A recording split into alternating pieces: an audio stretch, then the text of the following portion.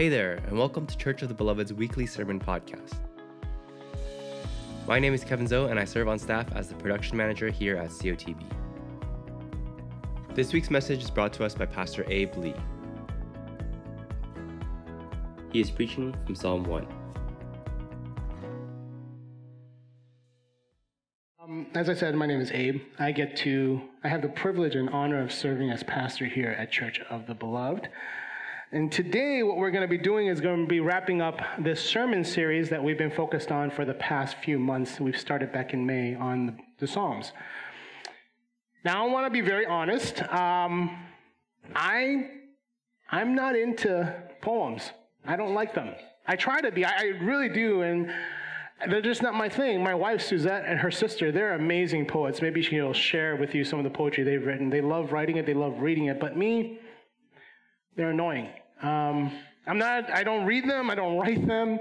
Honestly, even song lyrics don't always do it for me either. I love listening to music. Don't get me wrong. But I can never remember the words of a song. If you've ever seen me lead worship, I'll tell you, in my head, I'm screaming because I will read the words of a song, but because I don't ever remember words, I never remember what song we're about to sing. And so I'm oftentimes freaking out. I remember melodies, but just lyrics don't do it. So, when our former pastor, Pastor Clint, before he resigned, when he scheduled this sermon series on the Psalms, I was a little bit nervous, honestly, because I knew it was going to be very challenging for me. And it has been quite challenging for me. Every week, it's been like, pulling teeth. Well, not like pulling teeth, not that bad, but it's just been very hard for me to understand what it is God wants me to share from the pulpit whenever we dived into these different Psalms. But I'll tell you, I'm really glad that we've been doing it for the past few months. Because I've truly come to appreciate the wisdom that we've been able to gain as we've studied these Psalms. Now, there may be a few, maybe one of you are thinking, if we're ending the Psalm series, why are we ending it on Psalm chapter 1? And why aren't we ending it on Psalm chapter 150, the last one? And there are two reasons for this. One, not my fault. It wasn't my idea. It's Pastor Clint who actually put the schedule together. I'll be honest, I've been a little bit busy over the past few months. For some of you know, I retired from my tech job. I took on my role here as a full-time pastor at Beloved because, I wasn't bivocational anymore. But and it's a short-term role. I did it so that I could help us transition, help COTB transition as Suzette and I prepare to return to San Francisco to take care of our parents at the end of August. So, and then we had the whole thing with Pastor Clint resigning, which I'm not going to get into right now. So I really didn't have a chance to think through and change the original plans, and I didn't have a chance to talk to Pastor Clint before he left about what his ideas were around this particular sermon series. So I just left the schedule in place so that we could have, and I decided, Derek and Michael, our elders, I just thought they'd just help me out, and we'd just follow the schedule as is, and we'd revamp the rest of the year together. But now that we've been going through this for the past few months, I think there's a better reason for us to end with the first Psalm versus the last one. And I'll tell you, it's because I don't want this to be the end, honestly. I want each of us to continue taking the time to go through these Psalms. Yeah, the sermon series is ending today. Like I said, I'm not a big fan of poems, but there is so much value in these Psalms, and I hope you've been able to gain some of that too over the past few months. So we're ending this particular series with the very first Psalm so that I can hopefully remind each of us here what the Psalms are for. And so then hopefully we can together be encouraged to continue soaking them in, even after today. Because I don't want the end of this series to be the end of our own personal journey through the Psalms. And I want to make a shameless plug for just one moment. One great place for every single one of us here to get deeper into the Psalms is by joining us on Sunday mornings. We have something called pre-service prayer. We meet for just half an hour from 9:15 to 9:45, so you would have to lose a little bit of sleep.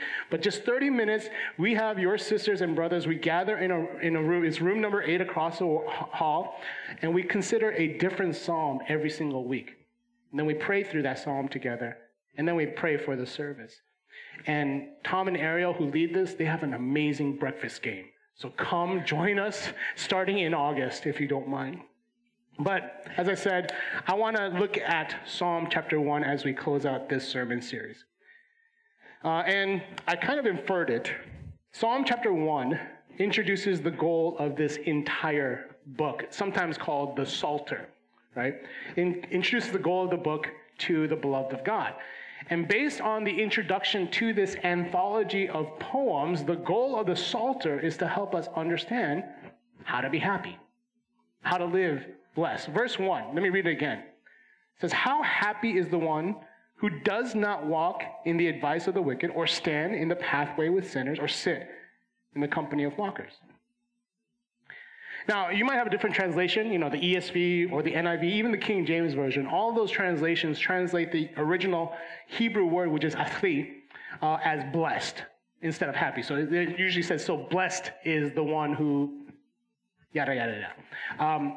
But before we consider, and I want to take time to consider how to be blessed, as it shows us in this psalm, how to be happy or how to be athri.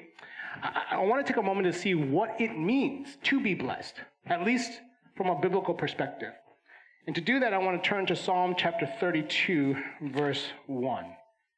And there it says this, "How joyful," or athri, again, "how joyful is the one whose transgression is forgiven, whose sin is covered. How athri," or joyful, "is a person whom the Lord does not charge with iniquity, and in whose spirit is no deceit."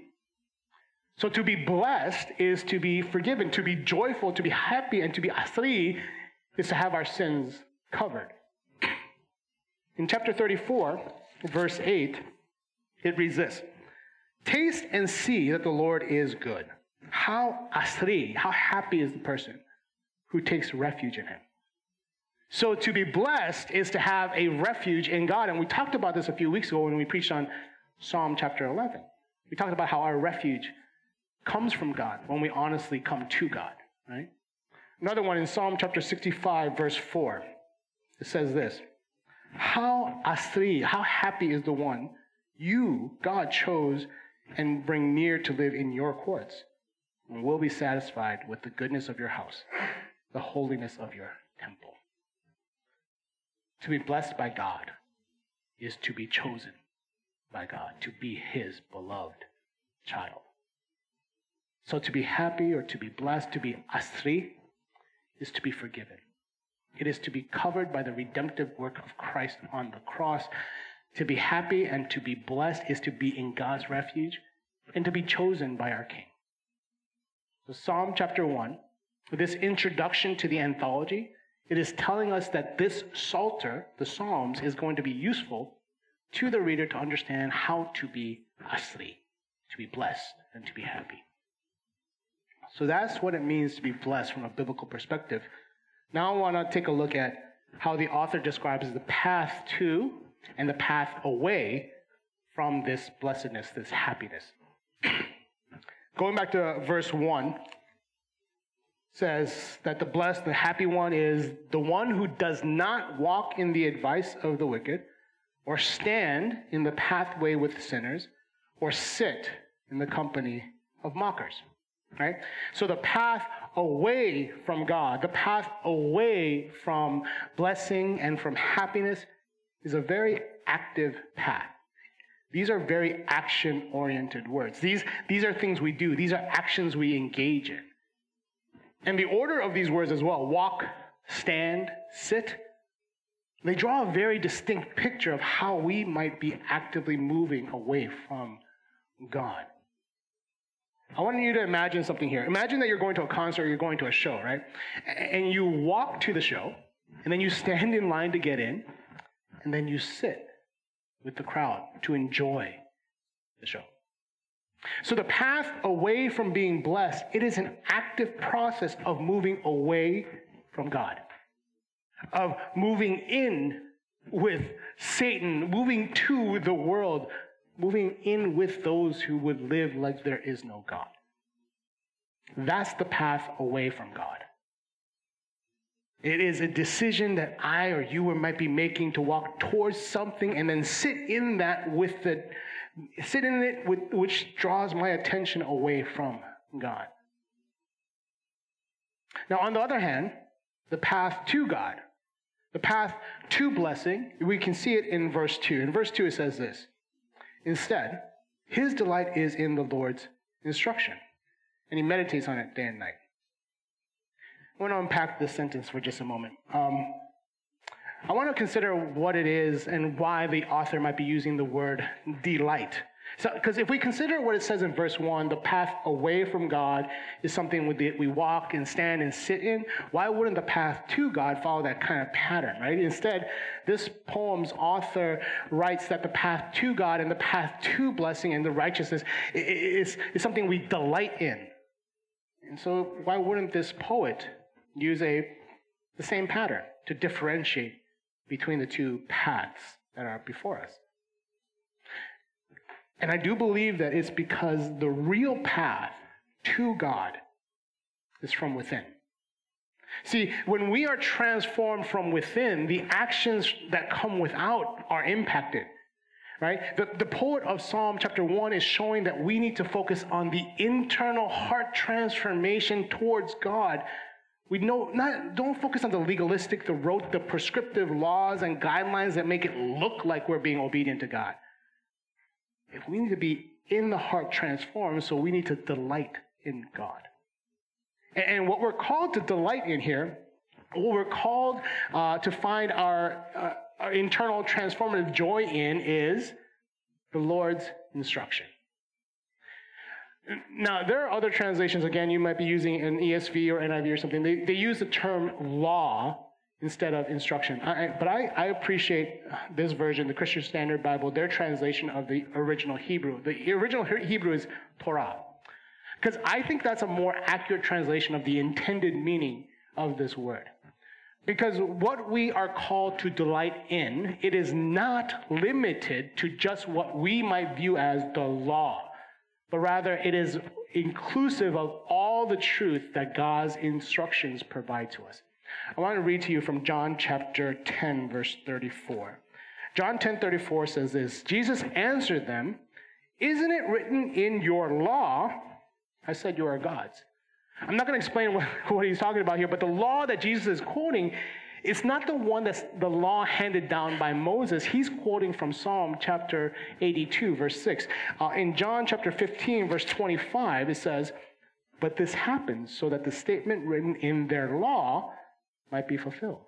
They hated me for no reason." See, the law that's being quoted here, again, is not from Moses, it's from Psalm 69, verse 4. See, the contextual understanding of that original Hebrew word Torah, it is not supposed to be limited to the Levitical laws, to the Ten Commandments. It's to be inclusive of all of God's wisdom and all of God's scripture. It's including all of God's words and all of God's works. So our delight in all of God's instruction, our internal transformation of joy, which is enabled by the power of the Holy Spirit, our joy in all of God's words will bring blessing. Another way to think of it is righteousness leads to happiness.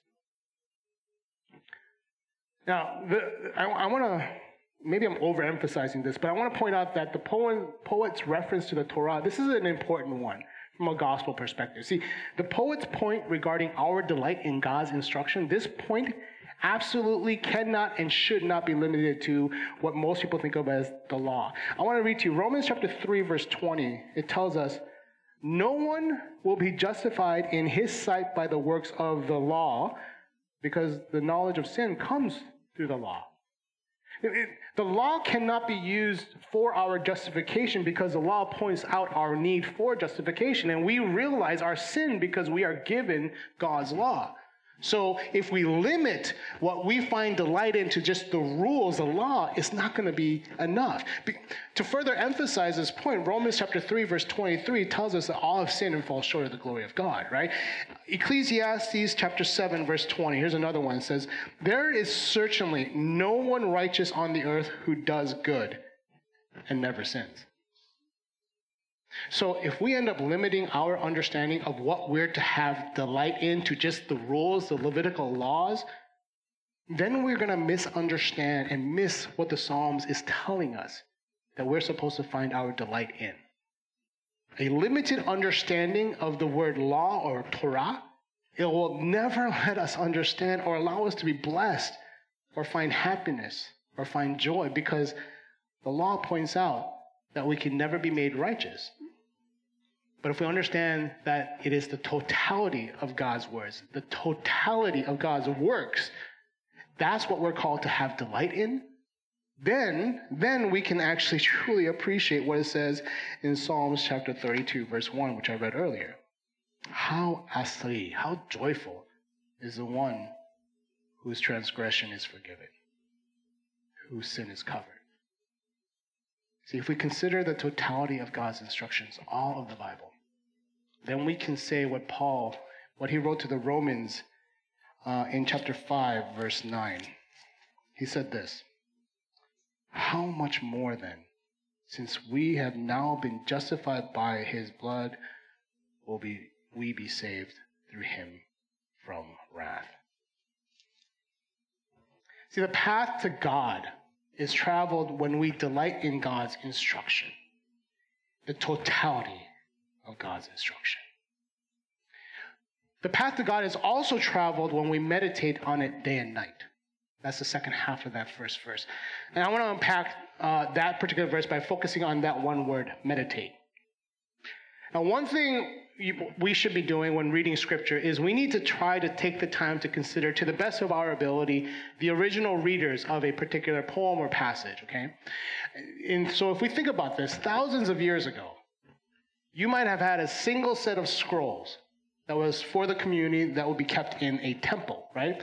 And that means this, that the meditation of Scripture on God's instructions, the original Israelites, they would not just be able to take out their Bible app and read it anytime they wanted to. They needed to memorize as much of God's word as possible so that they could meditate on it day and night. My dad, he's a retired pastor. He used to travel a lot to China. He would go like every year. He would be ministering to North Korean refugees along the border there. And he would also try to visit local house churches in northern China. And every time he would go, though, a little tangent here, every time he would go into China, he would have a minder follow him everywhere, the Secret Service, whatever, bad people. So getting him to these underground house churches was challenging at best. He would have to figure out ways to ditch his minders. Eventually, his passport was flagged a lot by the Chinese government. So he finally decided to become an American citizen. He lived in the U.S. for 30 years. He's like, never going to become American. I am Korean. No, he didn't. But he did it because he just wanted a new identity so that he could keep going to China and supporting the house churches and the North Korean refugees out there. I still make fun of him. It's American.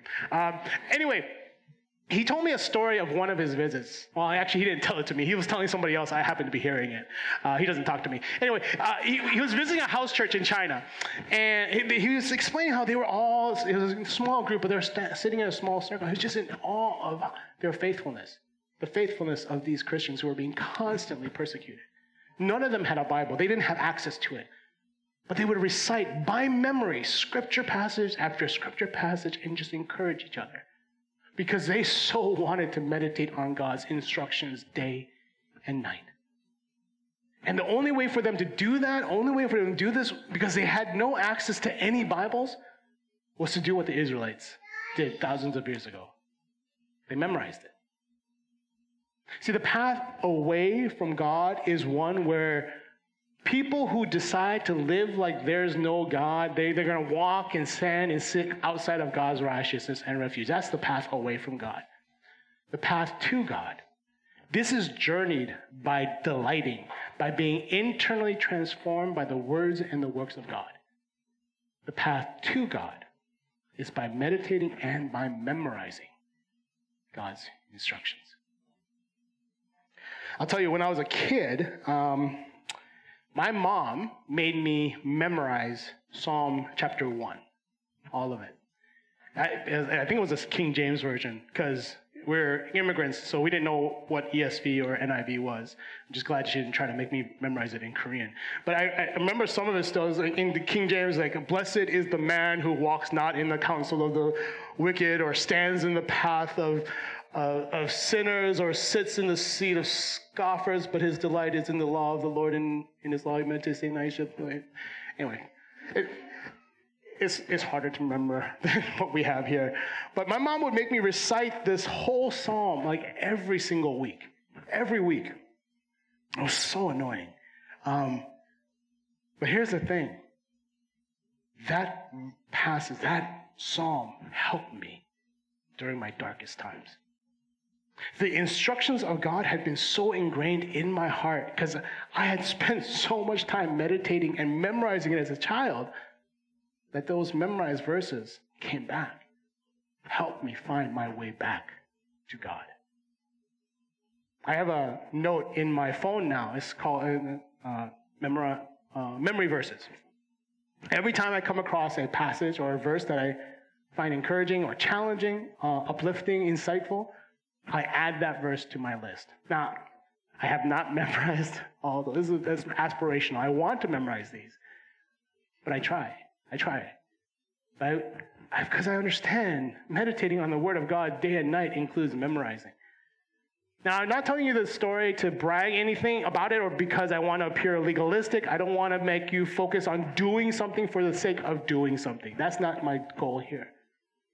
But if you have a desire to delight in God's instructions, if you have a desire to draw near to God by knowing God more, then I am going to ask you to consider doing two things. The first is this: meditate on the Word of God by reading the Word of God. I have started simple Bible reading plans in the Bible app with like 3 or 4 different people here. You can do that with your roommate, with your partner, with somebody in your community group. I'm going to ask you to commit to reading God's Word on a regular basis and do it with someone. Do it with someone so that you can keep each other accountable. My wife and I have been doing it for a year. You're doing the Bible reading in a year plan. We encourage each other through it. The second thing I want you to consider doing is this: memorize Scripture. Because meditation does expect memorization. And I'm not asking you to memorize the whole Bible. Start with something simple. John 11:36, Jesus wept. John 3:16, most of you know it. For God so loved the world that he gave his only... Anyway, I'm going to ask you, maybe it's a challenge, but I'm going to ask you to consider, meditate on memorizing. Memorizing a different passage, one every 2 months, one a year. Memorize Scripture. We've unpacked 2 verses. There are 4 more, and I am definitely running out of time. So I just want to look at verse 3, and then we're going to end for today, okay? In verse 3, it says this. He says, he is like a tree planted beside flowing streams that bear its fruit in its season, and its leaf does not wither, and whatever he does, prosper. And I'm pretty sure that we don't need to spend a lot of time on the first half of verse 3. Even I, a person who is able to kill a fake plant, I know that a plant that is well watered and well cared for will flourish, right? I understand that. In the same way, if you are steeped in the gospel, if you are one that meditates and memorizes God's instructions, you will be able to handle the dark days, and you will be able to rejoice in the glory days. So what I would like to do as we get ready to close out is just focus on the last word of this verse, where it says, all that the one who delights in God's instruction does will prosper. Now, Here's the thing. We cannot be naive when reading Scripture. We cannot. We must consider all of God's words, all of God's instructions when considering Scripture. So, we have to take the time to acknowledge there are passages like what it says in Malachi chapter 3, verse 15. So now, we consider the arrogant to be fortunate. Not only do those who commit wickedness prosper, they even test God and escape. So sometimes good things happen to bad people, and sometimes bad things happen to good. There's another passage in Psalm chapter 44, verse 22. It says this, because of you, this is speaking of God, because of you, we are being put to death all day long. We are counted as sheep to be slaughtered. So how can this poet write that the one who delights in God's instruction will prosper? It seems a bit naive. That's not the real world. And I think it's because we need to understand when we will prosper. Because prosperity that God promises is based on God's timeline, not mine. In Luke chapter 14, Jesus was talking to some folks there having a meal together, and he was sharing a lesson on humility. And he explains in verse 14 that blessing is going to come to those who are humble. And he says, when? He says, you will be blessed because they can't repay you. You will be repaid at the resurrection of the righteous. There's this thing called the prosperity gospel. You may be familiar with it. It's also called the health and wealth gospel. I call it the not the gospel. And this non-gospel takes the promise of prosperity and makes it about me. It makes it about us. It makes it about my timeline, not God's plan, not God's timeline. Believers in the prosperity, not the gospel, will take passages. Romans 8, chapter 32 says this. God did not even spare his own son, but gave him up for us all. How will he not also, with him, grant us everything? So they will explain that if you name it, you can claim it. Because they're focusing on their own timeline, not God's. So the prosperity, not the gospel, will do the same thing for passages like in Ephesians chapter 6, verse 7 and 8. It says, serve with a good attitude as to the Lord and not to people, knowing that whatever good each one does, slave or free, he will receive this back from the Lord. And the heretics of the prosperity, not the gospel, are going to say, oh yeah, we're going to receive everything back in our lifetime, right now. They think of their own timeline, not God's. See, as the righteous, beloved children of God who delight in God's instructions, meditating and memorizing it so we can walk, stand, and sit in God's words and in God's works, we are promised all things. We are promised prosperity when his kingdom comes. See, the Psalms, this is Christ's hymn book. The Psalms are God's instructions, Torah. And we can delight in these instructions. We can be internally transformed by them so that we can be asri, so that we can be blessed, joyful, and happy. And I ask, do not let these words escape your lips without letting them impact your hearts. Be transformed so that we can find our refuge in God Almighty, the one who promises to watch over us. His beloved children. He promises to watch over us because we are his beloved children. We have been made righteous by Christ alone. This is the Psalms. And this is why we focus on it.